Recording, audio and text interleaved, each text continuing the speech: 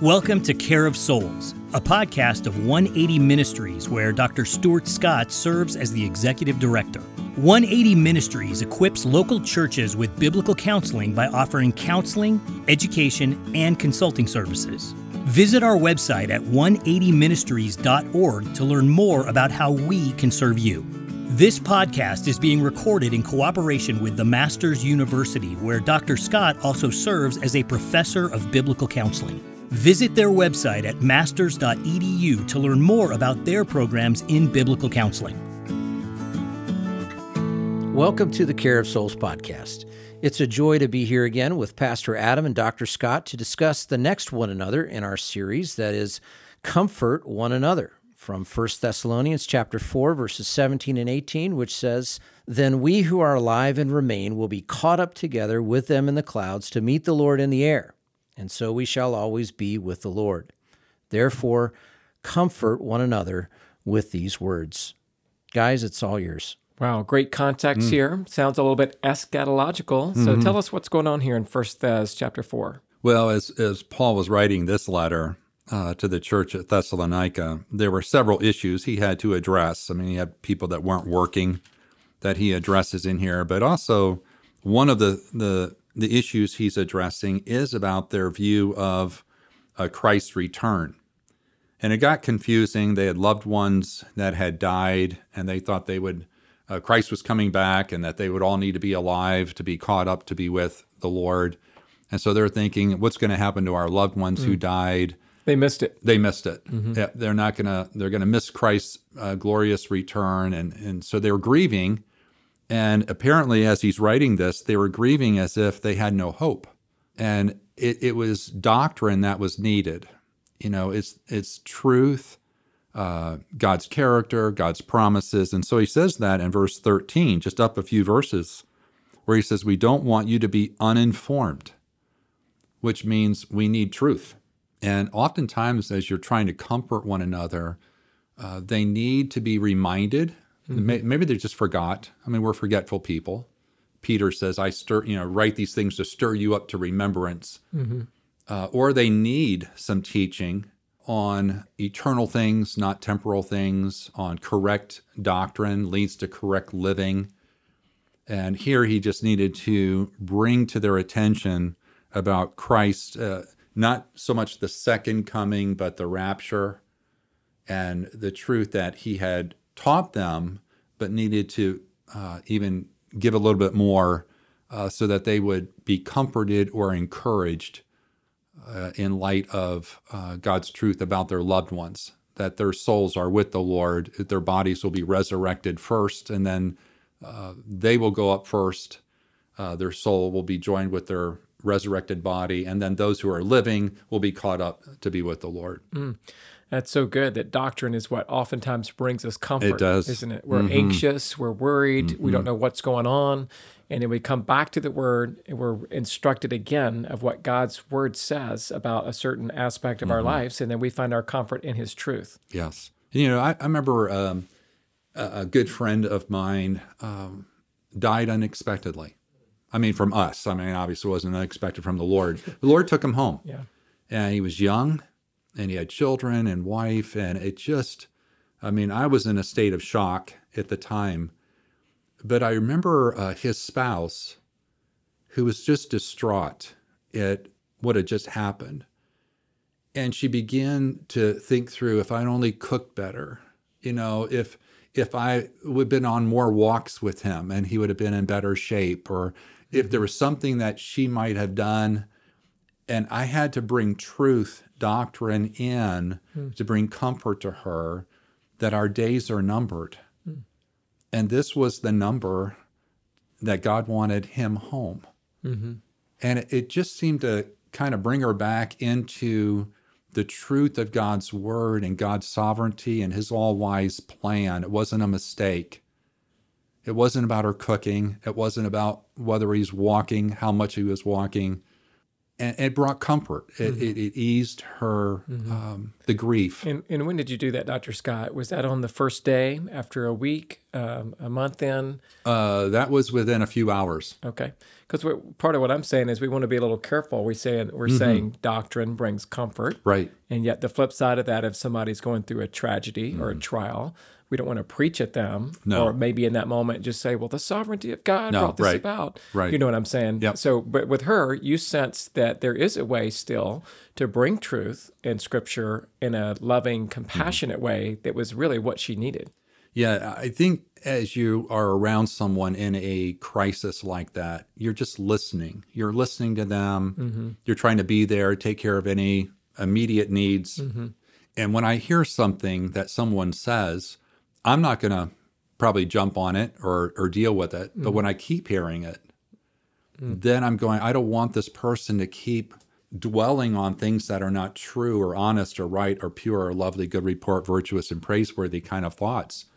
So it wasn't a fleeting statement she made. She started to actually think she caused his death or could have prevented his death. And there was enough statements that I need to move in a very caring way, especially when children are hearing that, and they might actually begin to believe mom did something or didn't do something. I'm going, no. We Mom killed dad. Yeah, no, we Cooked don't too want many pork chops. Yeah, now he's gone. That's right. So you're right. You don't want to come in preachy, but you're listening to them, and when they're dwelling on something, it's not a fleeting, comes in and out. It's they're dwelling on it. Yeah. We want to help them with truth. You want to address it kindly. Let's talk a little bit about Romans 8:28, 29. That seems to be a go-to text that we're talking about here in concept, where somebody's going through a difficult time and you want to remind them of the sovereignty of God. And so you start to share maybe a Romans 8:28, for God caused all things to work together for good. And let's say that maybe you're thinking that would be helpful, and the person's like, I don't want to hear that right now. Yeah. What do you do? Just back off, take your foot off the pedal, and just say, hey, you know what? I'm just here to help, but right now, let me just hug you and comfort you, because you know what I mean. It's like sometimes you might have thought you read it right, and then you didn't read it right. And I don't know that would be the go-to two verses that I would want to be bringing up with people right away. So you didn't bring that up with her in that moment. No, I did not. It was more of the days are numbered doctrine. Yeah, well, because she's thinking I caused this, right? And I could have prevented it. And the children are there, and I'm going, I don't want them to start believing that God was all wise and sovereign and cared, and he was good. In a way, I did bring around the fact that this was God's care and his wisdom. Yeah. But it was more about this was God's perfect timing. All of our days are numbered. And just to help her with an eternal perspective at the time. I think with I'm more listening to people. What are they thinking and processing? So sometimes God's children, even in a crisis, they respond very well. I mean, think of Job, where he just lost everything and his children. And he goes, God gives and God takes away. I'm going, that's pretty phenomenal. I mean, for an Old Testament character who didn't even have the cross yet, and what God had done through Christ. So I'm listening to them, and if they're processing it well, as hard as it is, I want to encourage them. I mean, I just want to fan that flame and just say, praise God. I want to encourage you. You sound like you're grieving, but you have hope. I'm not to really instruct them unless I start hearing them dwelling on things that aren't true. And then Romans 8 starts with, God, but it's not just his sovereignty. It's all of God, all of his attributes. And so it might be better to come around with God cares and he loves you at this time. And I know you don't believe that. There's no condemnation. Right. Verse 1 of chapter 8 for those who are in Christ. And then, of course, we also know in Romans 8:29, that next verse is basically saying it's all happening and it's been predestined by God to conform you into the image of his Son. Right. And so God, in his care and his love for you, is bringing this about. He's causing it. He's ordained it. He's allowed it. Yeah. Genesis 50:20, he meant for it to happen. Right. What man meant for evil, God meant for good. So it's like, pick your word, but it's the same concept. Right. And that's God's sovereign over this, and he's orchestrating even this to help change you, grow you, and make you more like Christ. Yep. And that is actually good news, isn't it? It is, but we want to be like Christ glorified. We don't want to be like Christ here on earth, who is a man of suffering and acquainted with grief, right? We don't want that. We don't want to be like him like that. We'd like to be like the glorified Christ. And that we might have to help them. No, he's conforming it into his image. He learned obedience by things he suffered. And he was acquainted with grief. He was a man of sorrows. And that's what helped him and made him our sympathetic high priest who can identify with you in your time of suffering right now. But all of his attributes always work together. I know we study them and we bring attention to his sovereignty or his goodness, but he works all as God. You know, he is all of him in everything he does. So if it's judgment, it's a loving judgment. It's a holy love. All of those attributes work together. So if they're struggling with his sovereignty, they don't understand the rest of who God is.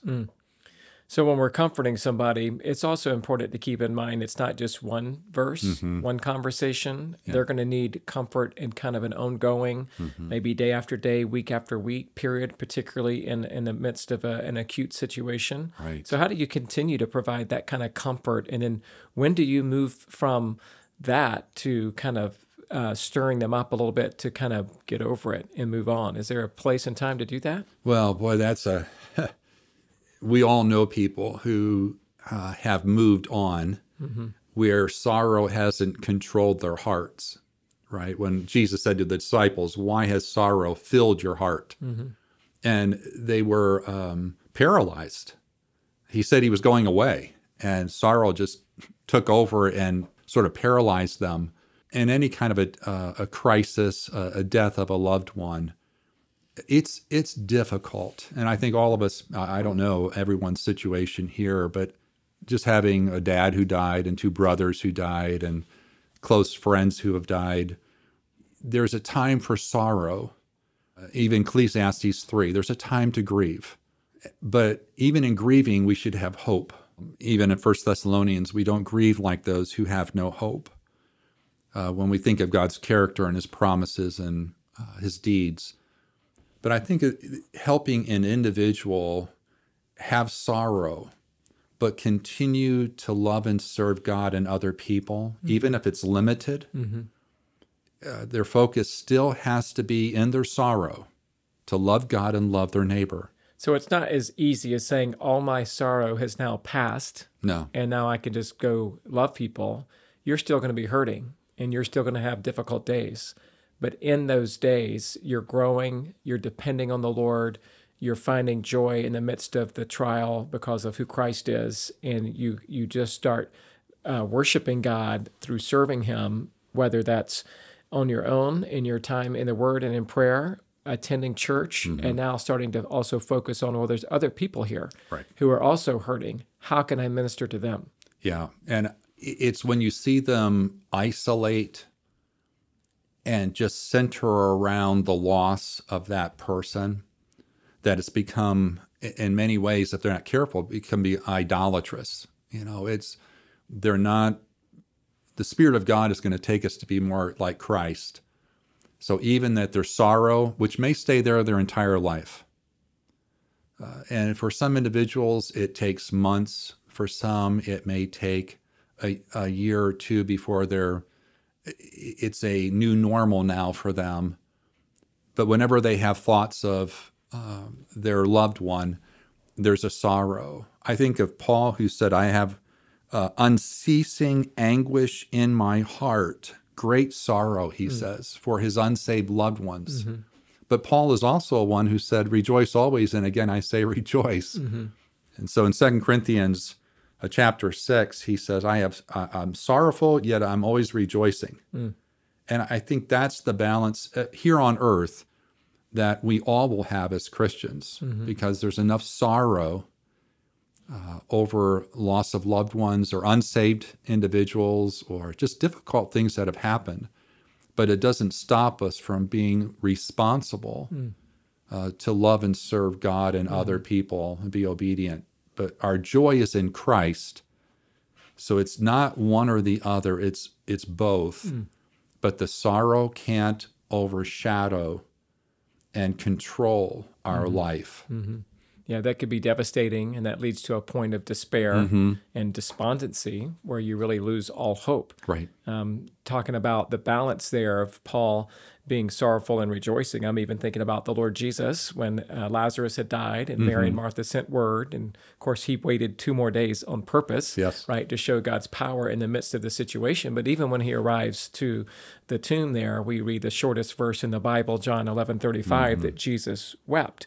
And as I studied that text a few years ago, just understanding that he was in anguish, and it wasn't just one little tear running down his cheek, but there's a turmoil and anguish within him. I think maybe even just angry at the fact that sin has caused death in the world, and maybe also just identifying a little bit with Mary and Martha, being friends with them. But if the Lord Jesus can weep and experience that kind of sorrow, certainly can we.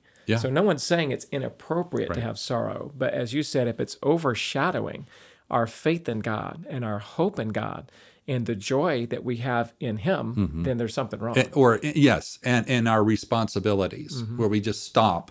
We cease going to work. We cease caring for people around us. It's where I stop doing what God's mandated for me to do. He's not asking me to do what, in a time of grieving, to do something that's impossible. He's just asking me to be faithful. But you can do that with tears. And of course, Jesus stopped for a moment. That's right. And then he continued. He raises Lazarus from the dead. He continues his Passion Week, which happened shortly after that, and went on to full obedience at the cross. So there may be a pause in the midst of the tragedy or the heartache, the pain, but then there's always let's start to move forward. Talk to me a little bit about the word hope. We said that they weep, but not as those who have no hope. There's a contemporary understanding of the word hope, and then there's a theological understanding of the word hope. So talk to me about that a little bit. Like the contemporary version, just like, oh, I'm just hoping and hope, or I hope it'll get better. I hope that somehow, some way, but it's just kind of undefined and kind of ambiguous. That's not what we're talking about here. What's the hope that Paul's encouraging the Thessalonians with? Yeah, the hope that you're referring to is more our English definition of wish. You know, I hope you'll feel better. I hope you'll come back. I wish. But hope here is talking about an effectual confidence in who God is and his promises, and usually with a future look. Very similar to faith, but hope tends to be faith looking forward. Of who God is and his character, but his promises, specifically his promises. And that's what was going on here, is that Christ promised he would come back. That's not going to fail. Let me just help inform you, Paul would say, to understand it better. But no, Christ hasn't come back yet, but he is coming back, and they were looking forward to it. And you defined hope then as an effectual confidence in Christ and in his teachings. Yes, and it's specifically his promises, because that kind of says a future aspect to it. And effectual just means that hope, it's as good as done, so it should affect the way we live right now. In fact, in the original language, a lot of the verb tenses are like that, where it's saying and speaking of something as if it's already done, though it still has yet to have been fulfilled in the future, because it's that certain in God's mind. And he's saying that about your eternity. For everyone who's in Christ, when you die, you never have to be despairing about where you'll go or where that loved one went if they were in Christ. That's right. Then we know that we have hope, that they're with Christ, and we will be with them as we all in Christ will worship and serve God together forever and ever. What do you say to the person who doesn't have that security, that the individual who died maybe wasn't a believer, and so they're like, hey, I'm mourning and I don't have hope? Yeah, and that, you've been around in pastoral ministry enough that that's heavy. When a person says, I don't think they knew Christ. Or they'll say something like, I'm sure they were not a Christian. And I don't want to, I like to get their focus not on the loved one who has died, but where are they at? And loved ones who are living now. Try to get their focus more off the person, because that's done and sealed in God, right? In God's, they're either with Christ or they're suffering for their rejection of Christ. So I'm trying to get their focus more on where are they at and how can God use this in their life, and the lives of people now who are still alive while there's hope for them. And I don't believe it's in error or giving any false hope, but I will often say when they say, well, they weren't a Christian. And well, how do you know that? Were you with them when they died? I don't know what happens at the end with a lot of people. Maybe they were alone for hours. I don't know. You're hinting at the possibility of a deathbed confession. Absolutely. That would be genuine. That's right. And God orchestrated. Right. And we can't necessarily rule that out. That's right. Where I don't know. I didn't hear them curse God till the very end. I think of the thief on the cross. That was I don't think it's common of these deathbed conversions, but God certainly does it. And it may have been that they heard the gospel, it was presented to them, and now they know they're dying, and in the privacy of their own heart, and they confess Christ, and they ask for forgiveness. I don't know where your loved one is, and I don't think you'll know for certain either. But we have to get our attention not on where they might be, but where are you and the people who are still living. Yeah, we want to give you hope today, and you can have hope today in Christ, in the gospel, and in your security being with Christ, your inheritance in him forever. And certainly we might hint at the fact that heaven's not about reuniting with loved ones. Do you think that's important to point out? I mean, it's like, in one sense, maybe we'll see them again. But in another sense, heaven's, again, like I said, not about marriage, nor giving to marriage, nor family, nor seeing grandpa again. I mean, do you say those things to people you're working with? I don't make a big thing of that. I do, though, want to help them understand heaven is where Christ is, right? Is where our God is. And if Christ isn't there, it's not heaven. That's what we need to be thinking about. I would not probably go after, you might not ever see your loved one who's in Christ. I just want to emphasize that heaven is about seeing Christ, being with Christ for all eternity, and with saints. And I imagine we will, for all eternity. I just don't know enough. God hasn't given us enough what it's all going to be like. But I think we're going to recognize individuals there, Certainly. At least in Moses. All the different people, and they recognize names. Moses and Elijah. We have Lazarus and the rich man, the poor man, excuse me, and Lazarus.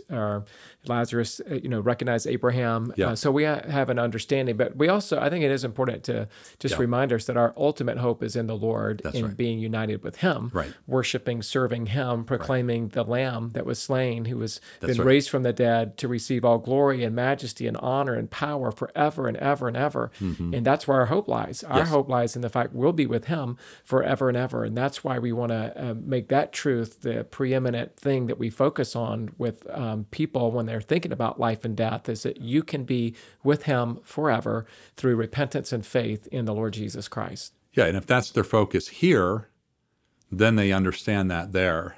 That's what will be there. But if their focus is all on their family here, then they have a hard time making that switch. So it's a time to actually inform them, this is why we're living now. It's for Christ and for His glory. Thanks, guys. To our listeners, evaluate your own heart and life in terms of how you are comforted and encouraged by the imminent coming of the Lord Jesus Christ. Is this something you eagerly anticipate and that you are excited about and watch for daily because being with Christ is your greatest desire? If not, return to Scripture and sound doctrine and get your priorities straight. Think biblically and dwell on God's character and His promises. Your attitude about Christ, where your treasure is and where you turn for comfort when times get tough, will be reflected in how you comfort others. Other believers may be challenged, but also greatly comforted when you point them to Christ and His Word. And may the Lord bless you as you seek to comfort one another with the same comfort with which God has comforted you. Until next time, take care.